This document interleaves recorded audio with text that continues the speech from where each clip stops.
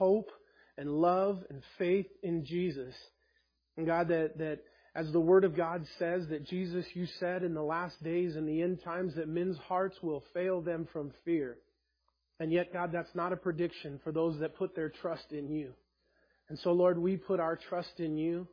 Lord, I pray, Jesus, that you would encourage us and show us that, Father, during this time that you're going to take care of us. And Lord, no matter what happens to us, if we're ready for your return and we're ready for eternity and we've made our peace with God, that we win. Lord, we win. If we survive and things go back to normal, we win. And Lord, that we just can't lose. The worst case scenario, and this were to take us home, we win. To be home in the body, to be home present with you, absent from the body and present with the Lord. Father, we love you.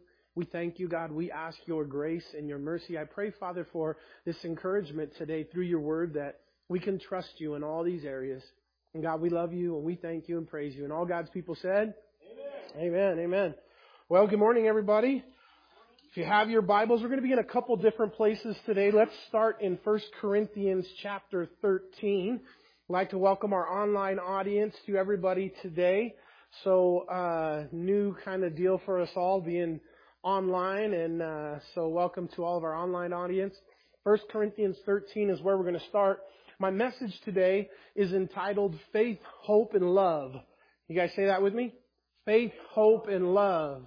And so we're going to see today 3 different stories that I found in the life of Jesus that are going to demonstrate times when the apostles and different folks put their faith, their hope, and their love in Jesus.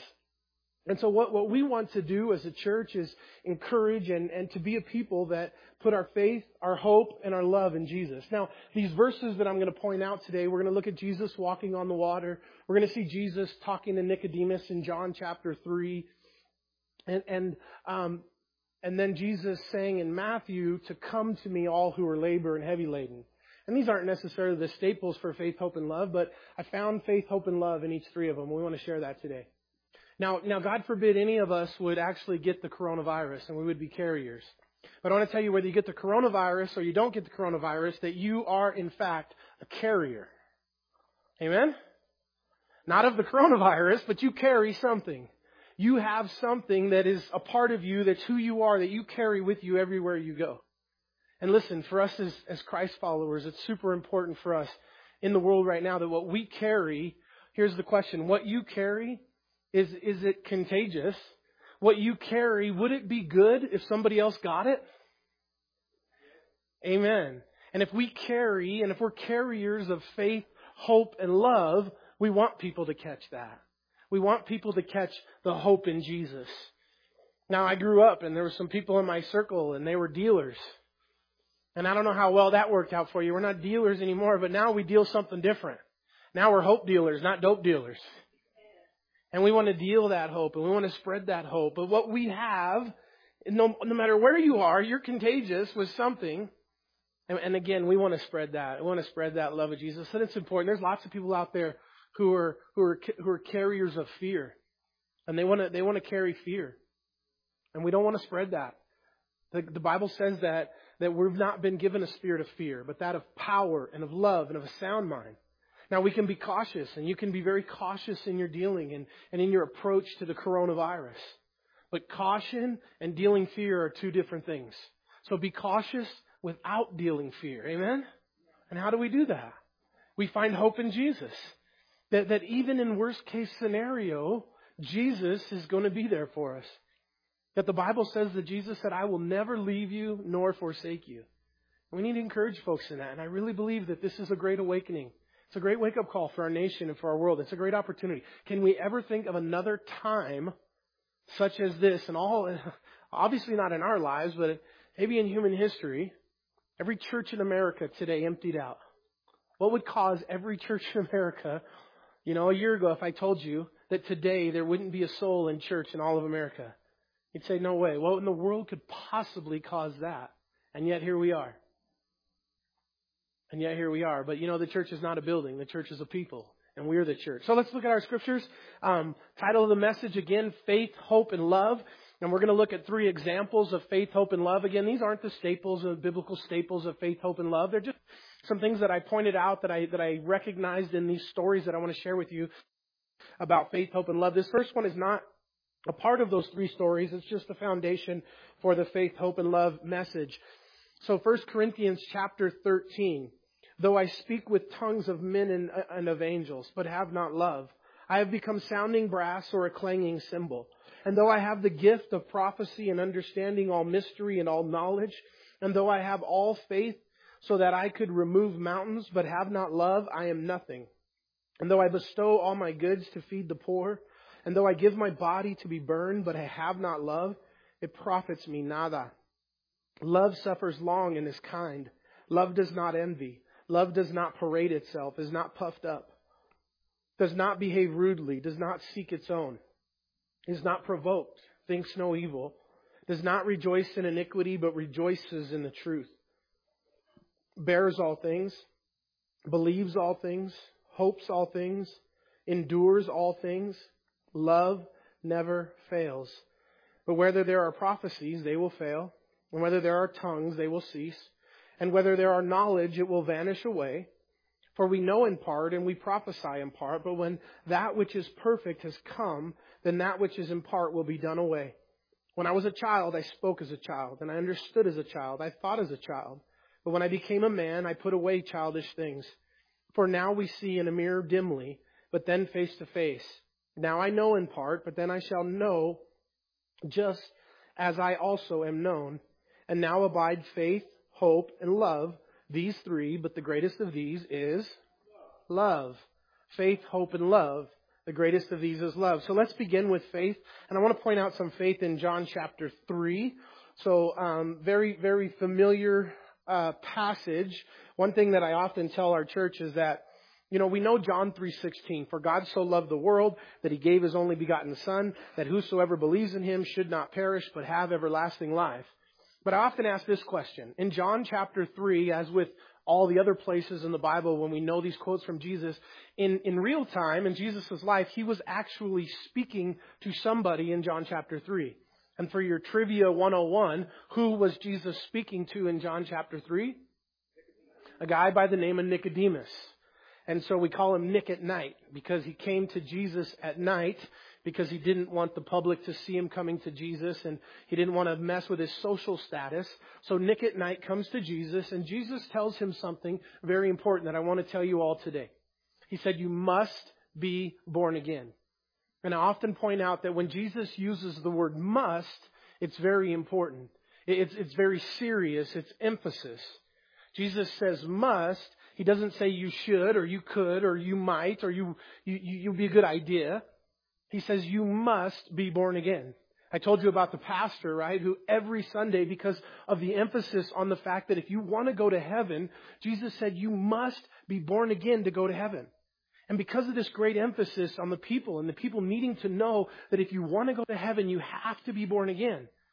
And so this pastor every Sunday would come to his congregation and somewhere in his sermon in his day, he would tell his church week after week after week, you must be born again. You must be born again. And finally, this little boy gets just so tired of every week the pastor saying you must be born again. He corners him and he says, Pastor, how come every single week you tell us we must be born again? And the pastor thinks, about it and contemplates it. And he looks at the young man. And he says, well, that's because, young man, because you must be born again. And so in this context, Nicodemus is trying to understand what does Jesus mean. He even asked like a silly question, but it was an honest question from Nicodemus because Jesus said, you must be born again. He said, I imagine his face was twisted and however that looked. And he said, what do you mean? How can I crawl back into my mother's womb and be born again? What are you talking about? And along this question of what does it mean to be born again or how can I be born again, we get John 3:16. But what's so powerful is that if you look at it, John 3:15 and 3:17 and 3:36 are just as important and powerful in this chapter. So in verse number 9 of John chapter 3, it's Nicodemus' question, how can these things be? Now an honest question. And Jesus answered and said to him, are you the teacher of Israel and you do not know these things? Most assuredly, I say to you, we speak what we know and testify what we have seen, and you do not receive our witness. If I have told you earthly things and you do not believe, how will you believe if I tell you heavenly things? No one has ascended to heaven, but he who came down from heaven, that is the Son of Man who is in heaven. Listen, verse 14. This is the key that I wanted to point out. I kept saying 15. Forgive me. My highlight is actually John 3:14. And it says, as Moses lifted up the serpent in the wilderness, even so must the Son of Man be lifted up, that whoever believes in him should not perish, but have eternal life. For God so loved the world, John 3:16. So Jesus, in response to Nicodemus and how can a man be born again, Jesus goes way back in history, thousands of years back in history, to a time when the nation of Israel left Egypt and they're wandering around the wilderness for 40 years. And during that time of wandering, Jesus brings them to this real event in human history that required amazing faith for them to be healed. And here's our faith part of the story, is that part of becoming born again and being a believer in Jesus Christ is we have to put our faith in Him. We have to believe in Jesus. You know, as a child, I have this vision of faith like standing on the edge of a cliff and looking at a mile drop. And God saying, take a step. And that if you take a step, I'll be there for you. And then as you take a step, a step appears in front of you. But it never will appear until you first take the step. And as you walk with God in this cliff, as you take a step, God shows up. You take another step, God shows up. All the way through the Bible, right? The same idea. That your faith comes first. You put your faith in Jesus. People say, if I could intellectually understand God and if I could figure it out in my mind, then I would believe. And God says, no, you believe first. You put your faith and trust in a living, holy God. And then God begins to spiritually reveal things to you. You must be born again first because the things of God, listen, they're spiritually discerned. You know, dead people, they don't read too well. Dead people don't understand too well. So until you're alive in Christ, things and concepts of God and they will not make sense. And our first step is to place our faith in God.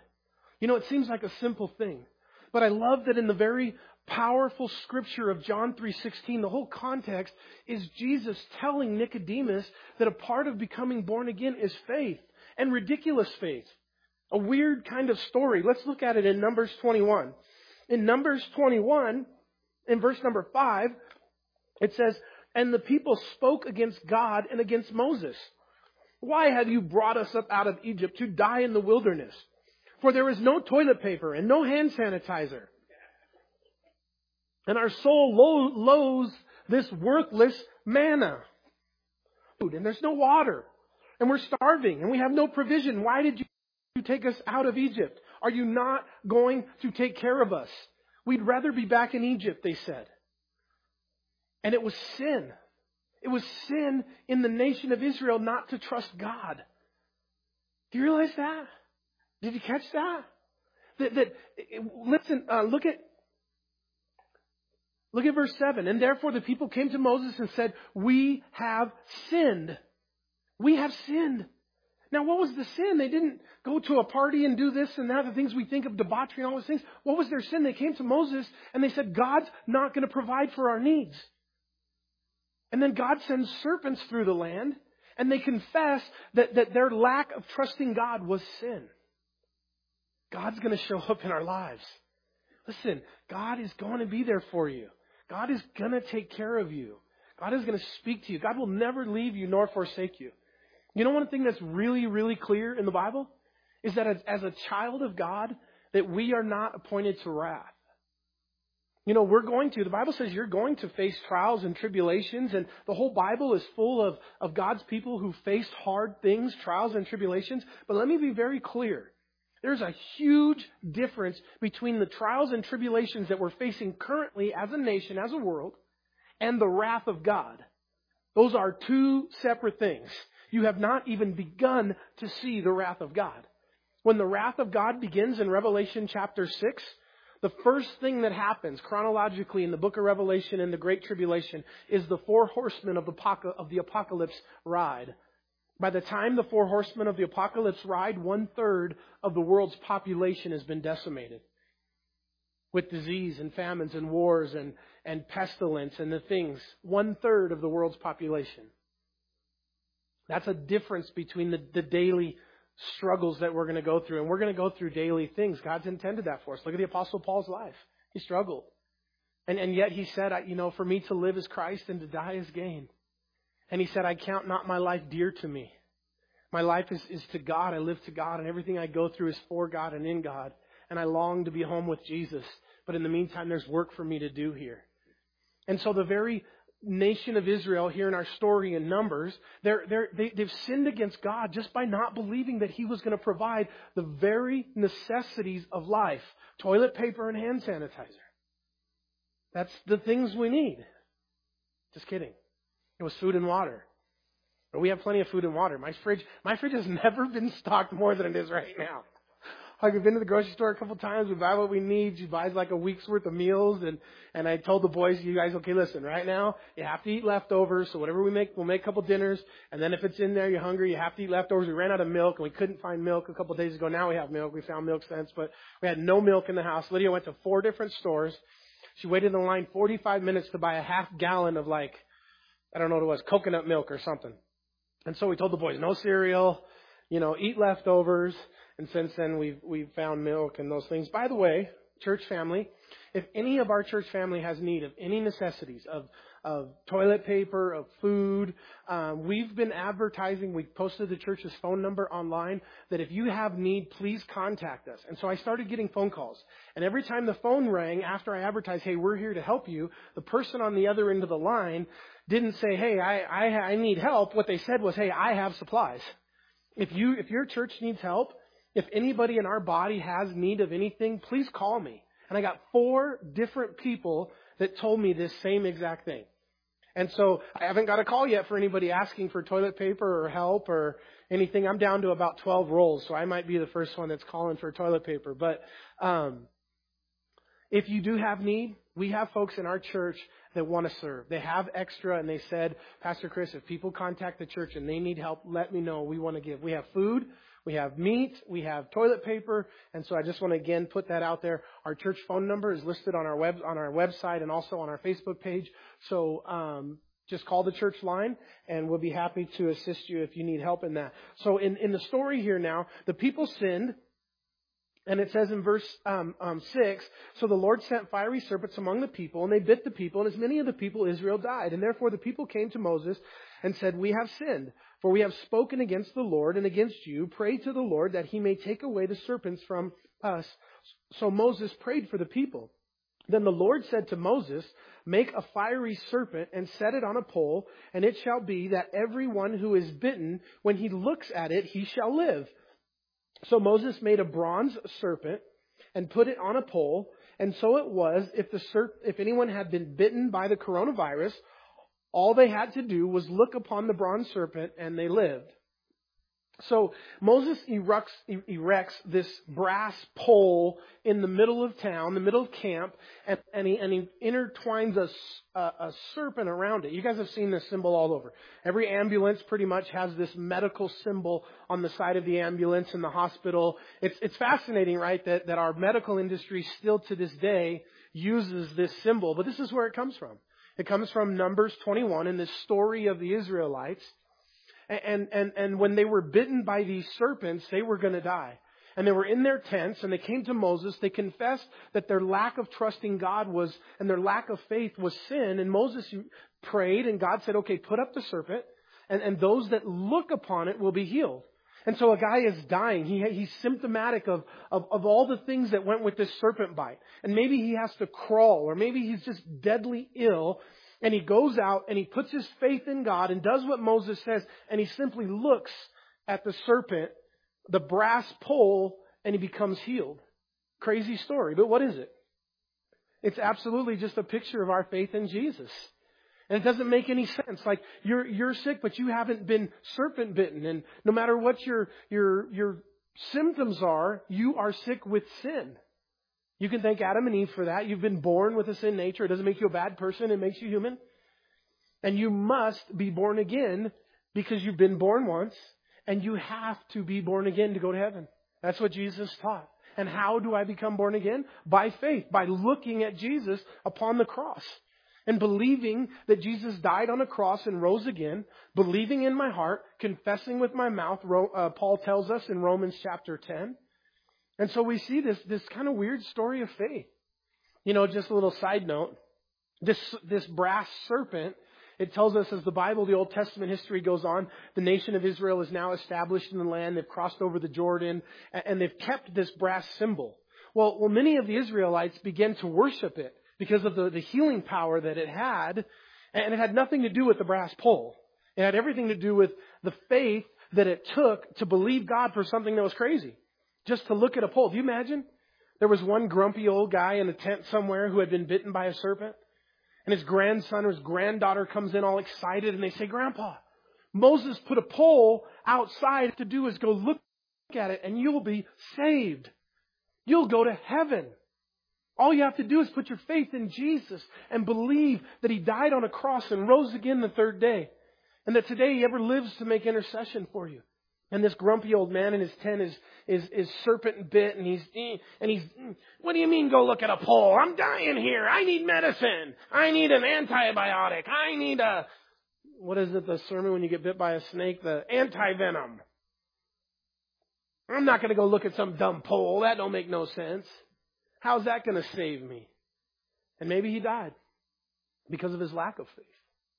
Because of his lack of intellectually being able to believe. Maybe he was a doctor. Maybe he was a scientist. And with the mind of a doctor or a scientist, he couldn't believe that simply by looking at a pole in faith that God would heal him. And our world's going to struggle with that to this day, right? Too many of us, your mind is the biggest problem, your intellect. Because your intellect gets in the way and you just don't understand how just by believing in Jesus and putting your faith in Jesus, you're going to be saved. But that's what the Bible teaches. And I love that Jesus goes back to this story to illustrate that in John 3:16. Now go back to John chapter 3. And it says that, verse 17, for God did not send His Son into the world to condemn the world, but that the world through Him might be saved. He who believes in Jesus is not condemned, but he who does not believe in Jesus is condemned already. Listen, Jesus doesn't need to condemn you. Paul tells us this in Romans. It's not Jesus who condemns. Rather, He ever lives. He sits at the right hand of the Father and He ever lives to make intercession for you. He's not condemning you. He's in heaven right now praying for you. Jesus is not standing in heaven, stroking His beard, waiting to see who He could strike with lightning. He's interceding for you on behalf of the Father. Praying for you. But the Bible says here in John, there's no need for God to condemn you. There's no need for Jesus to condemn you. You're condemned already by your sins. But if you believe in Jesus, that He'll take those sins away from you. And the world meant, in verse 19, and this is the condemnation, that the light has come into the world and men love darkness rather than light because their deeds were evil. The bottom line why people don't believe, it's not an intellectual problem. It's a moral problem. The issue is, it says here, they love the darkness. And they think that if they put their faith in Jesus, that they can't continue to do the things that they love to do. And it's just not true. God will give you the desires of your heart, the Bible says. God will do the things in your life that you want to be done. Verse 20, for everyone practicing evil hates the light and does not come to the light, lest his deeds should be exposed. So why would I come to the light? You know how they empty the bar out at 2 a.m, right after last call? Really simple. They just turn the lights on. And then everybody sees the filth and all the stuff that's going on and they're like, I'm out of here, Really simple. Just turn the lights on. Expose the darkness and they leave. Look at verse 36 of John chapter 3. And he who believes in the Son has everlasting life. Somebody say amen. Online, if you're on Facebook, type it, amen. Let me read it one more time. He who believes in the Son has everlasting life. Do you believe in the Son? Do you believe in Jesus Christ? I want to give you an opportunity right now. Pray with me on Facebook, wherever you are. If you want to receive the Lord Jesus Christ in your heart, I want you to pray this prayer with me. It's a prayer of faith. In Acts chapter 16, Paul tells the Philippian jailer, if you believe on the Lord Jesus Christ, you will be saved. In Romans, Paul says, if you believe in your heart and confess with your mouth the Lord Jesus, you will be saved. That God that He died on a cross and rose again the third day. So I want to lead you in a simple prayer to go and look at that pole in the wilderness and be healed of your sin, of your serpent bite, which is the sin nature that we were born with. So pray with me if you will, all over, online. And then if you do pray and you ask Jesus in your heart, I just want you to type a little something in the thing so we can respond. Say, what are we going to say? Saved or yes or prayed. How about that? I prayed. I prayed to ask Jesus in my heart. Let's pray together. Dear Lord Jesus, please come into my heart. Be my Lord and Savior. I believe that Jesus died on a cross and rose again the third day. Fill me with your Holy Spirit. I want to be born again by faith, by looking at Jesus, the author and finisher of our faith, who for the joy that was put before Him, despised the cross, endured the shame, and ever lives at the right hand of the Father. In Jesus' name, amen. Amen. God bless you. God bless you if you prayed that prayer and you meant it. If the Holy Spirit has touched your life, the Bible says that the angels in heaven right now are rejoicing over one sinner who got saved. Jesus said He left the 99 to go after the one because of His great love. And He's brought you home. And now you're a child of God. And there's no more fear. So that's our faith section. Let's look at another story. We're going to go to Matthew chapter 14. Turn with me if you will there. And in this story, we're going to try to find hope. Hope in Jesus. And so again, faith, hope, and love. And in Matthew 14, in verse 22, it says, immediately Jesus made His disciples get into the boat and go before Him to the other side, while He sent the multitude away. And when he had sent the multitude away, He went up on the mountain by Himself to pray, and evening had come, and He was alone there. Now listen, I want you to look at this. Immediately Jesus made, in verse 22, that word made there in your Bible, does it have a little one over the top of it? Okay? It says in the margin, invited or strongly urged. So in other words, He compelled. It was strong language, the word made there. It's even like the word must in John 3:16. It's strong language. And He made the disciples get into the boat. Now I want to ask you a question. When He made the disciples get into the boat, did Jesus know that they were going into a storm? Absolutely. Did the storm catch Jesus by surprise? Let me ask you this. Why would Jesus tell His boys to get into a boat knowing they were going to go into a storm? Because, very simply, Jesus teaches through the storm. Jesus uses storms in your life, in my life, to encourage us, to instill faith and hope in us. And in the midst of the storm, it would be necessary for us to place our faith and our hope in Jesus. If everything went swimmingly and there were no problems, it wouldn't be necessary to trust Jesus, to hope in Jesus, to seek Jesus in that moment. But Jesus sometimes knowingly puts you in a storm. Listen, when the storms of life come, when we're on social distancing and lockdown, God knew this storm was going to come. And I really believe that there are those that God did this for, especially for you, to get your attention, to teach you something in the storm, to encourage you. And for us that are hope dealers, we want to deal some hope to you today. That you can hope in Jesus. Jesus knows the storms of life are coming. He's not afraid of them. He's not in fear. He doesn't live in fear. And yet, He's going to show up and do a miracle. And guess what's going to happen in our world today?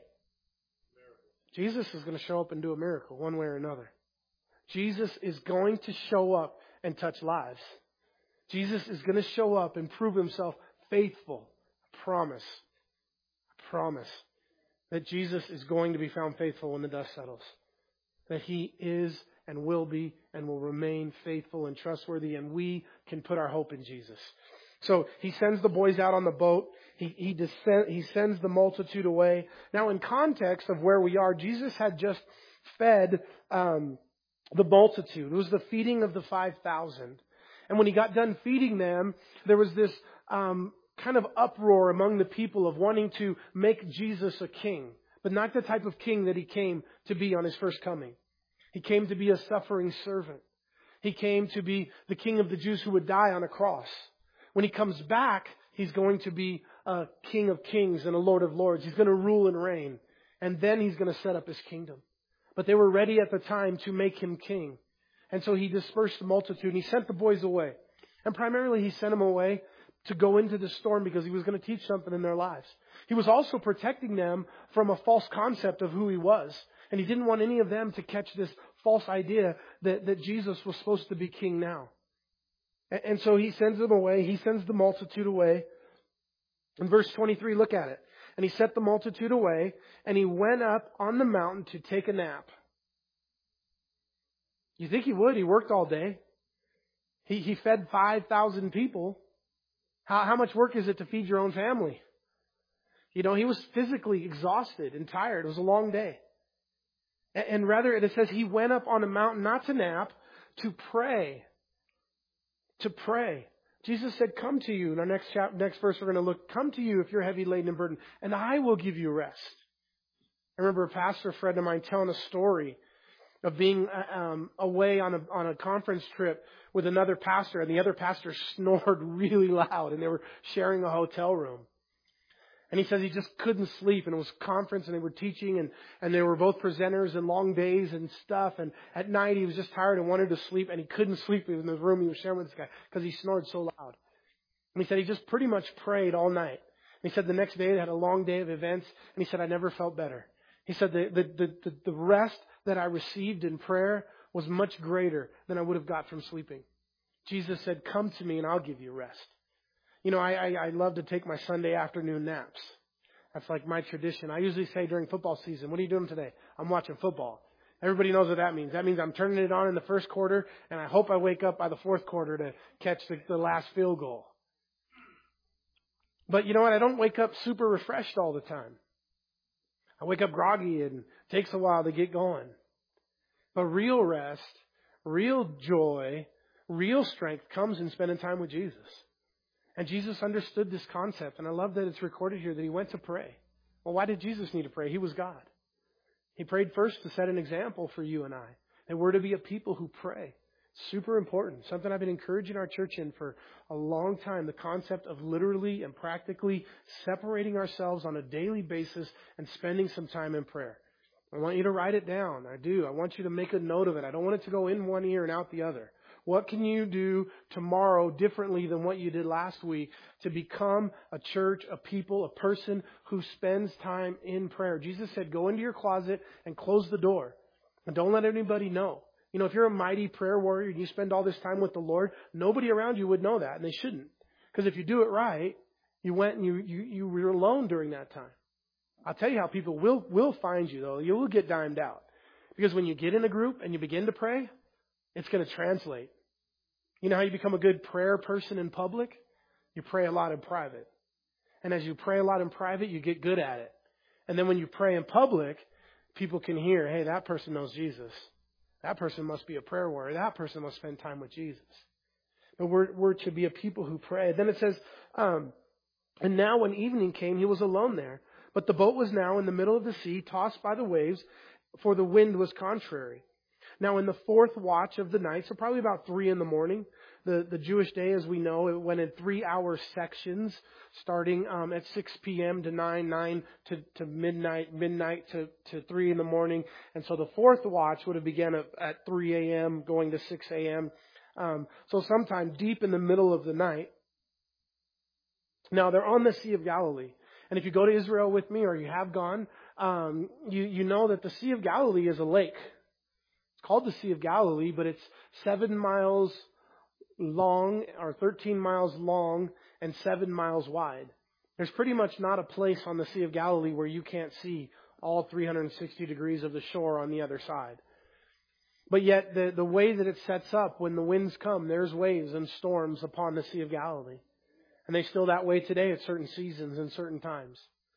And so the wind was contrary, and they wouldn't have had power boats. You know, they would have had to row and rowboats. So the wind was contrary, and they're rowing away trying to get through the storm. And it says in verse 25, the fourth watch of the night, Jesus went to them walking on the sea. And when the disciples saw him walking on the sea, they were troubled, saying, "It's a ghost." And they cried out for fear. They cried out for fear. They were afraid. Now, I quoted a lot. We've been saying it a lot recently, right? That we're hope dealers. That we've not been given a spirit of fear, but that of love and of power and of a sound mind. The Bible tells us 365 times not to fear. Repeated promise that we're not to be afraid, not to be afraid, not to have fear. And yet here we have the disciples who would understand these things and would be very close to Jesus. And what were they experiencing? Fear. So I think it's natural. I think that all of us are going to be afraid at times and at seasons. God wouldn't take that much time and that much energy 365 times to tell you not to be afraid if it wasn't a tendency that He knew that we were prone to. So we're going to be a people that naturally are going to tend to be afraid. And God's not mad at you for that. God's not judging you for that. God is encouraging you through that. But when you begin to face fear, when you're experiencing fear, that you put your hope in Jesus. And that's the biblical lesson. And it's not that we can't have fear. We're going to experience fear. But I think we can't remain in fear. We can't stay a people who are afraid and that react and respond out of fear. Because we know that Jesus is going to come walking on the water. Now, in the disciples' minds, I'm sure they're thinking, man, if Jesus is going to come, there's no way. Like, He's going to have to get another boat. There's no way He'll be able to get to us. Like, not being able to understand that even miraculously, Jesus could show up in their situation. And guess what? Jesus miraculously can show up in your situation. And you may not understand how or where or why He's going to show up, but He will show up in your situation. And then it says immediately Jesus spoke to them. Be of good cheer. Okay, look at somebody in your room and say, be of good cheer. It is I. Do not be afraid. Do not be afraid. Listen, be of good cheer. And then why? What is the thing that gives us good cheer? He says it in the next thing he says. It is I. Listen, it's the presence of God in your life that casts away fear. It's the presence of Jesus in your situation that gives you hope. So just ask yourself simply, is Jesus with you? Is Jesus nowhere? Or is Jesus now here? It's all perspective. He said, I'd never leave you nor forsake you. He told Moses, my presence go with you. Moses said, Lord, I want to see your face. God is here. If you take God is nowhere and God is now here, same letters, just depends where you put your space. Do you put your space after the O? God is nowhere. If you just move your space one, move your W to the left one, now the same sentence reads, God is now here. And what changed? Just our perspective. Just our outlook on life. That's the difference between fear and faith. Where do you put your space? Before, after the O, or after the W? Is Jesus present in this situation? Is Jesus in our house, in our country, in our nation? Is He present? Is He going to let us face the wrath of God? No, He's not. Is He going to leave you hungry and starving to death? No, He's not. Is He going to leave you without toilet paper? Maybe. You're creative. You'll find other ways. I was raised on cloth diapers. Maybe that's coming back. Cloth toilet paper. Oh, this world. What's so funny is just my prayer, my hope. My kind of plan always was, before I ran out, everybody would chill out, or they would have bought so much already that they couldn't buy anymore, they couldn't store anymore, and then I'd go to the store, it'd be there. That's still my hope. I'm down to, what'd I say? 12 rolls. I'm about 12 rolls. Yeah, maybe 11 by now after this morning. But, have you guys seen those? Those are kind of cool. The toilet paper calculators online, that's a new thing now. Now you go online and what you find are toilet paper calculators to calculate how long your toilet paper will last. Jesus, hey, how do you know Jesus is coming soon? Because there's toilet paper calculators online. That's how you know Jesus is coming soon. I'm going to find the Bible and verse. I think it says in 1 Thessalonians somewhere about that. About how do you know Jesus is coming. Listen, where we at? In verse 27, immediately Jesus spoke to them, be of good cheer. It is I. Do not be afraid.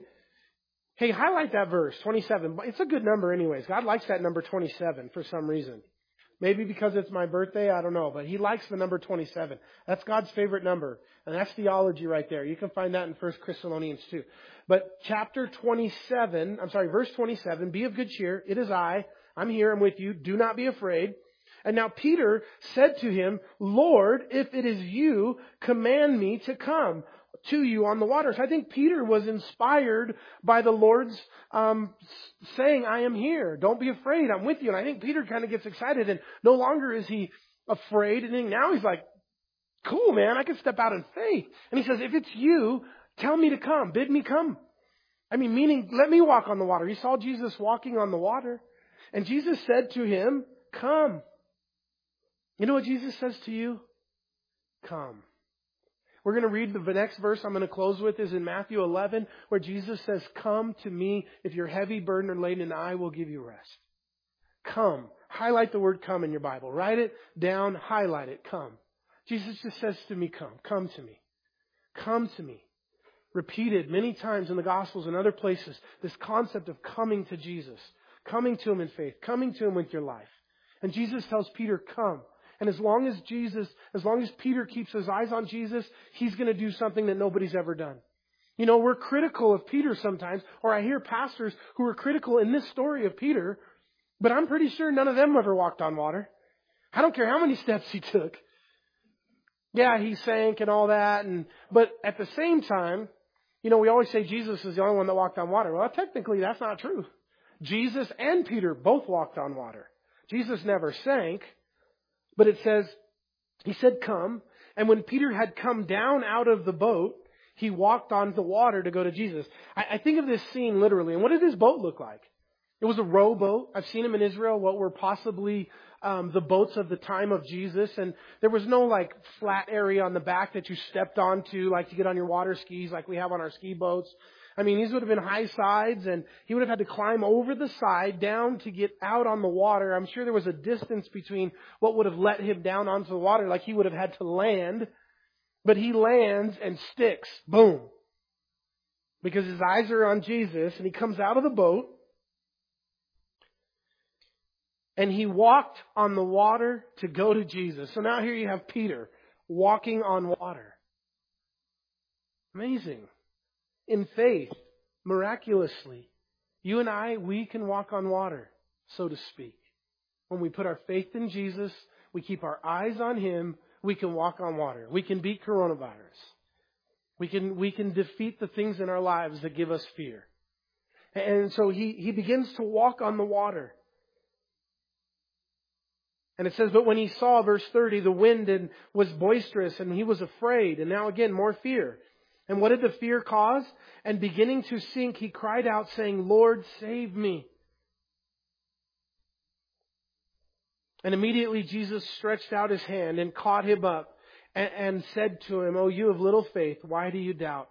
And when he got into the boat, the wind ceased, and those who were in the boat came and worshipped Him, saying, truly you are the Son of God. The wind and the waves obey you. And they understood the power of God in Jesus, and that He was God. And that He truly was God, the Son of God. Now, it says Jesus said, come. And Peter gets out of the boat and he begins to walk on the water.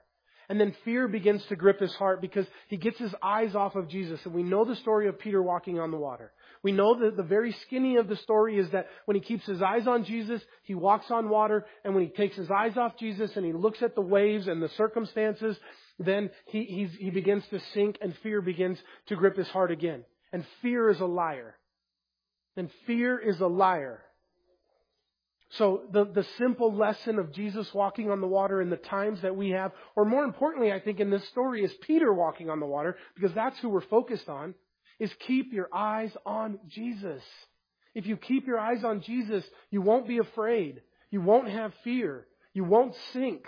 But as soon as you look at the circumstances, the problems, the things, and you focus on those things, I don't know, maybe for a season it's time to turn off and stop reading the articles and stop reading the news. And, you know, I stay up. I'm a person who tries to stay informed and stay updated, and I read a lot. And it's funny because one guy curses by it and another guy curses at it. And I read one article that, the contagion is really not that high. And then I read, and then I close that article and I open another article and it says, oh, the contagion is the highest that's ever been in human history. And they're both doctors with these big letters after their names that are, and I don't know. I don't know what to make of it. Every article that I read that says, man, take this really, really, really seriously, I read another one that says completely the opposite. We're just in a place where we're going to live by caution. If we're overcautious, we can't lose in the end. We're going to continue to do life. We're not going to be afraid, and we're going to practice safe practices, social distancing. We're going to do those things for a season, but we're not afraid. And we don't know. This could be really, really bad. It could blow over. I'm not the doctor. I'm not the scientist. And every doctor and scientist that I read tells me 3 different things. But my eyes are on Jesus regardless of what's going to happen. Regardless of the outcome. Regardless which side is right.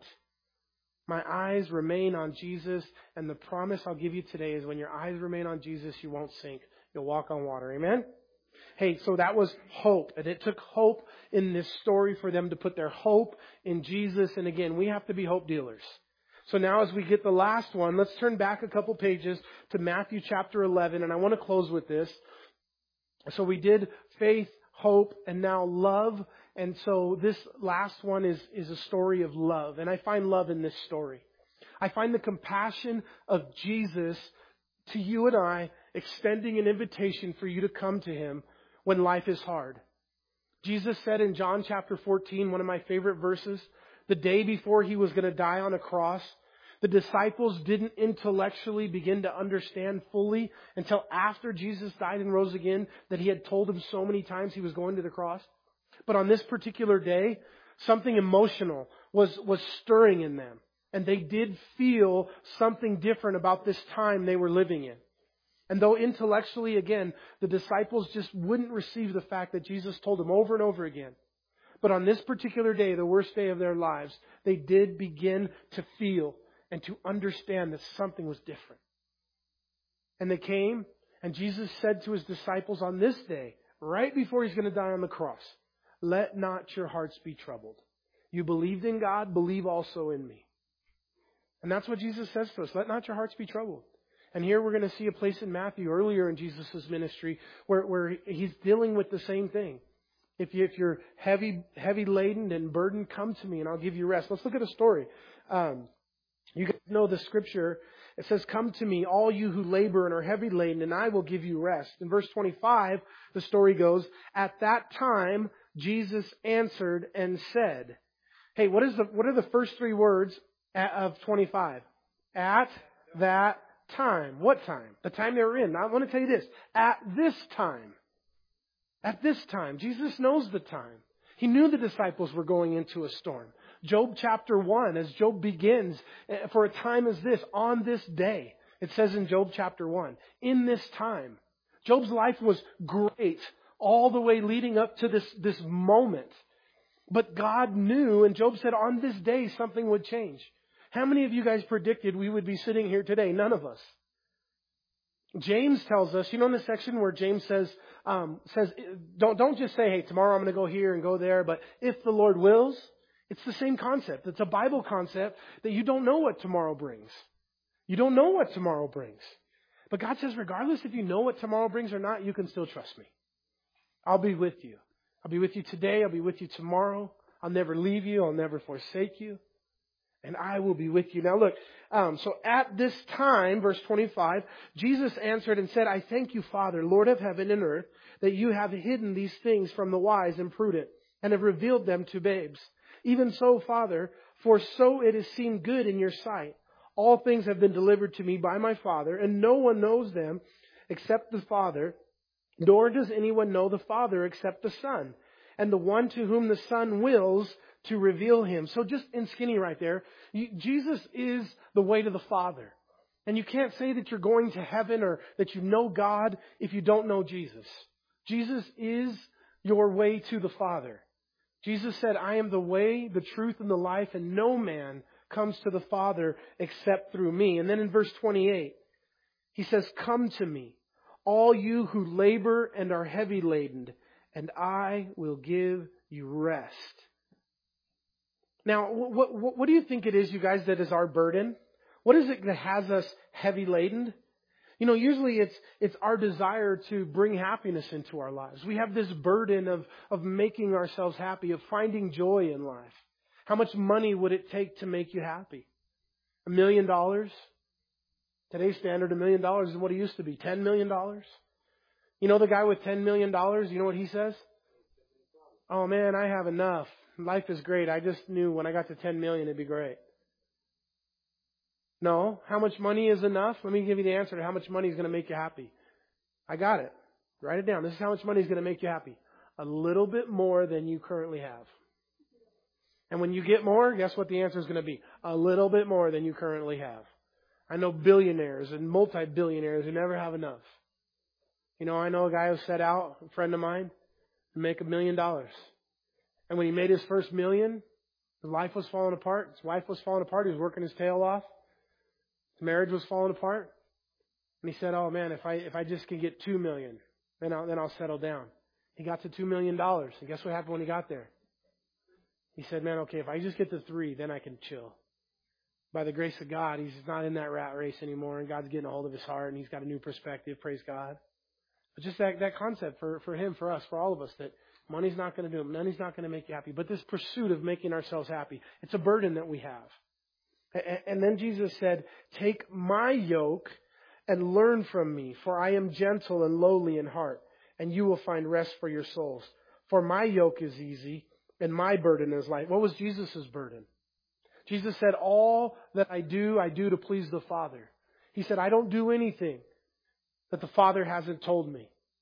That everything that Jesus did was to please His Father, was to honor His Father. I must be about my Father's business, Jesus said. So His burden was constantly to be doing the will of the Father. And what Jesus is saying in this section is that His will and doing God's will is better than doing your own will. God's burden of pleasing God and not trying to please yourself is how you're going to find your happiness. You follow that? So instead of this burden that we have of trying to make ourselves happy, let's change that with God's yoke, with Jesus' yoke. Let's put His yoke on us because His yoke is easy and His burden is light. And His burden is to do those things that please the Father. Here's what you're going to find. If you live your life to do those things that please God, you're going to find the joy and happiness that you lack. You're going to find the very thing that you're looking for in Jesus. And we keep Jesus to the side because we think that if we pull Him in, we're going to lose privileges and happiness and opportunities. And Jesus said it's completely opposite. Rather than put Jesus to the side so you can find those things, Jesus says, put me in the center and I'll give you those things. Amen? Amen. So let Jesus be the center of our lives and you're going to find happiness. Jesus took the entire concept and He turned it on His head. And He said, if you lose your life, you'll find it. But if you try to keep your life, you'll lose it. And in the process of trying to keep the things that are dear to you, you're going to lose your life. Jesus said, let it go. It's so much easier just to let go and let Jesus take your life. Do the things in your life every day that please the Father. And as we desire to please the Father, we're going to find pleasure and happiness. We're going to find burdens and yokes. Jesus said, take my yoke upon you and learn from me. For I am gentle and lowly in heart, and you will find rest for your souls. Do you guys believe that? This was the crux of last week's message, was that we were taking all these promises. Listen, I've been hearing pastors all over the nation, all over the world who are coming out on Facebook and sharing scriptures. And every time I hear one, I'm like, oh man, that's such a good encouragement. That's such a good hope. That's such a good place in the Bible to teach and to encourage folks. And then I hear another pastor and he's in a completely different place. And I'm like, oh wow, that one's cool too. Like and before you know it, I've listened to like 12, 15 different guys and I'm like, chill out. The whole Bible is full of hope. It's like there's no right or wrong. I mean, what I'm learning even in myself is that, man, you could probably go like this. And you're going to find something. You're going to find some. It's full. The Bible is full of hope and joy and love, faith, hope and love in Jesus. So many good places.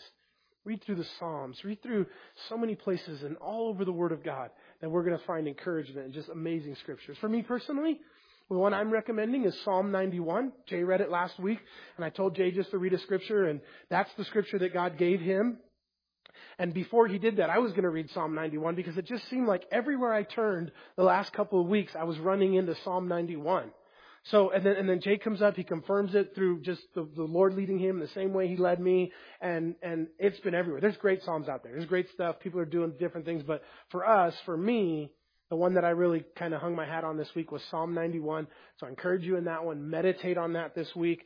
Hey, we're wrapping up, and I want to wrap up with this thought. I'm going to close with this. So again, faith, hope, and love. To put our faith, hope, and love in Jesus. Love is presence. We talked about hope is Jesus' presence in the boat situation. Love is no different. Love is the presence of God in our lives. Letting and bringing God into the love of our lives. Listen, you're all contagious. You're all carrying something. What are you carrying? I hope it's not the coronavirus. We're really praying that God is going to defeat it. Let's pray it right now before I close. Jesus, I pray that you would defeat in Jesus' name the coronavirus. God, that you would thwart it, stop it in its plan. If it's on any surface in the world right now, contaminating, waiting for somebody to touch, come by with your God hand sanitizer, Jesus, and miraculously wipe it out. Lord, we're praying for miracles of healing over the coronavirus, God, because you can do it, God. You can heal and stop this threat in its tracks because it's not your will. And we thank you and we praise you in Jesus' name. Now listen, we again, this is what I want to share with you guys today. I'm going to close with this. Let's spread hope. Let's deal hope.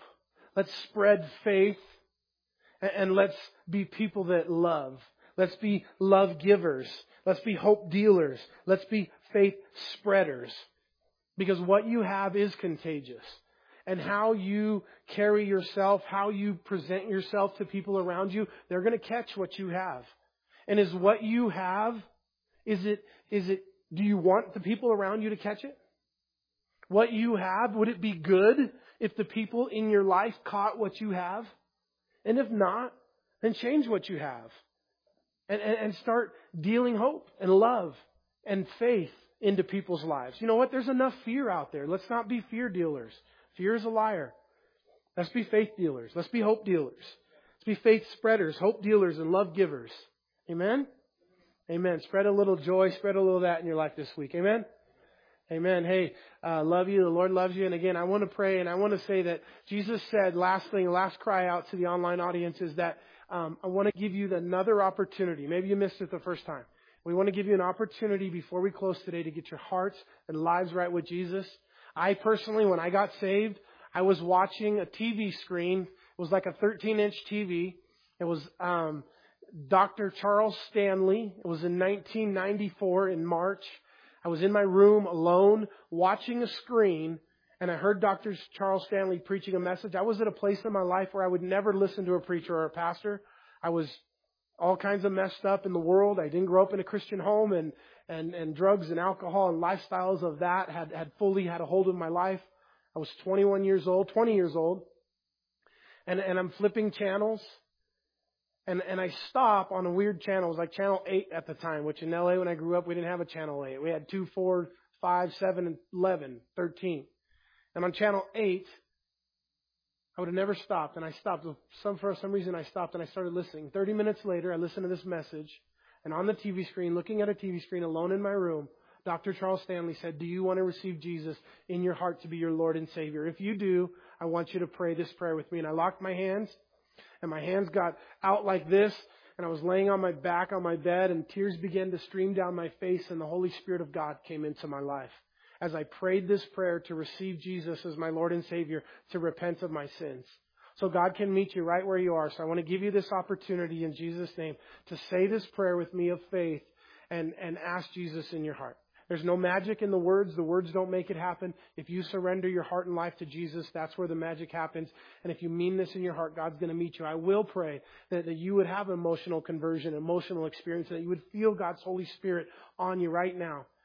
But whether you feel that or not, it's a matter of faith. You have to go out and look at the pole, as Jesus said to Nicodemus, as he told those in the Old Testament to look on the pole in faith, and they'll be healed. So you look to Jesus by faith, and God is going to heal you. But if you're out there today and you want to get your life right with Jesus, if you're afraid, if you want to know that the power of God and the protection of God is over your life, you know, everybody says that we're the children of God. They love this phrase, the children of God. But, you know, if we're being honest, you're not a child of God unless you are a child of God. You're not a child of God by birth. You're a child of God by being born again. Because the Bible says that to be a child of God is for us to be born again. And if you want to be a child of God, pray this prayer with me. If you want to surrender your life and give your heart to Jesus, pray with me now together. Let's pray together. You can fold your hands or however you want to do it. And let's pray together. Online, everywhere. Dear Lord Jesus, please come into my heart and be my Lord and Savior. I realize I'm a sinner in need of a Savior. Doesn't make me a bad person, but I need to be born again. I must be born again. Jesus, I want to be born again by faith and believing that Jesus died on a cross and rose again the third day. Jesus, I surrender my heart and life to you. I ask that you would fill me with your Holy Spirit. I want you to be the Lord of my life. You promised to take away my burdens and my fears. Jesus, take away my fear. Jesus, help me put my trust in you. I give you all of my life. I surrender all to you. I believe you died on a cross and rose again the third day. And I ask you into my life to be my Lord and Savior. In Jesus' name, amen. Amen. God bless you guys. We love you. Amen.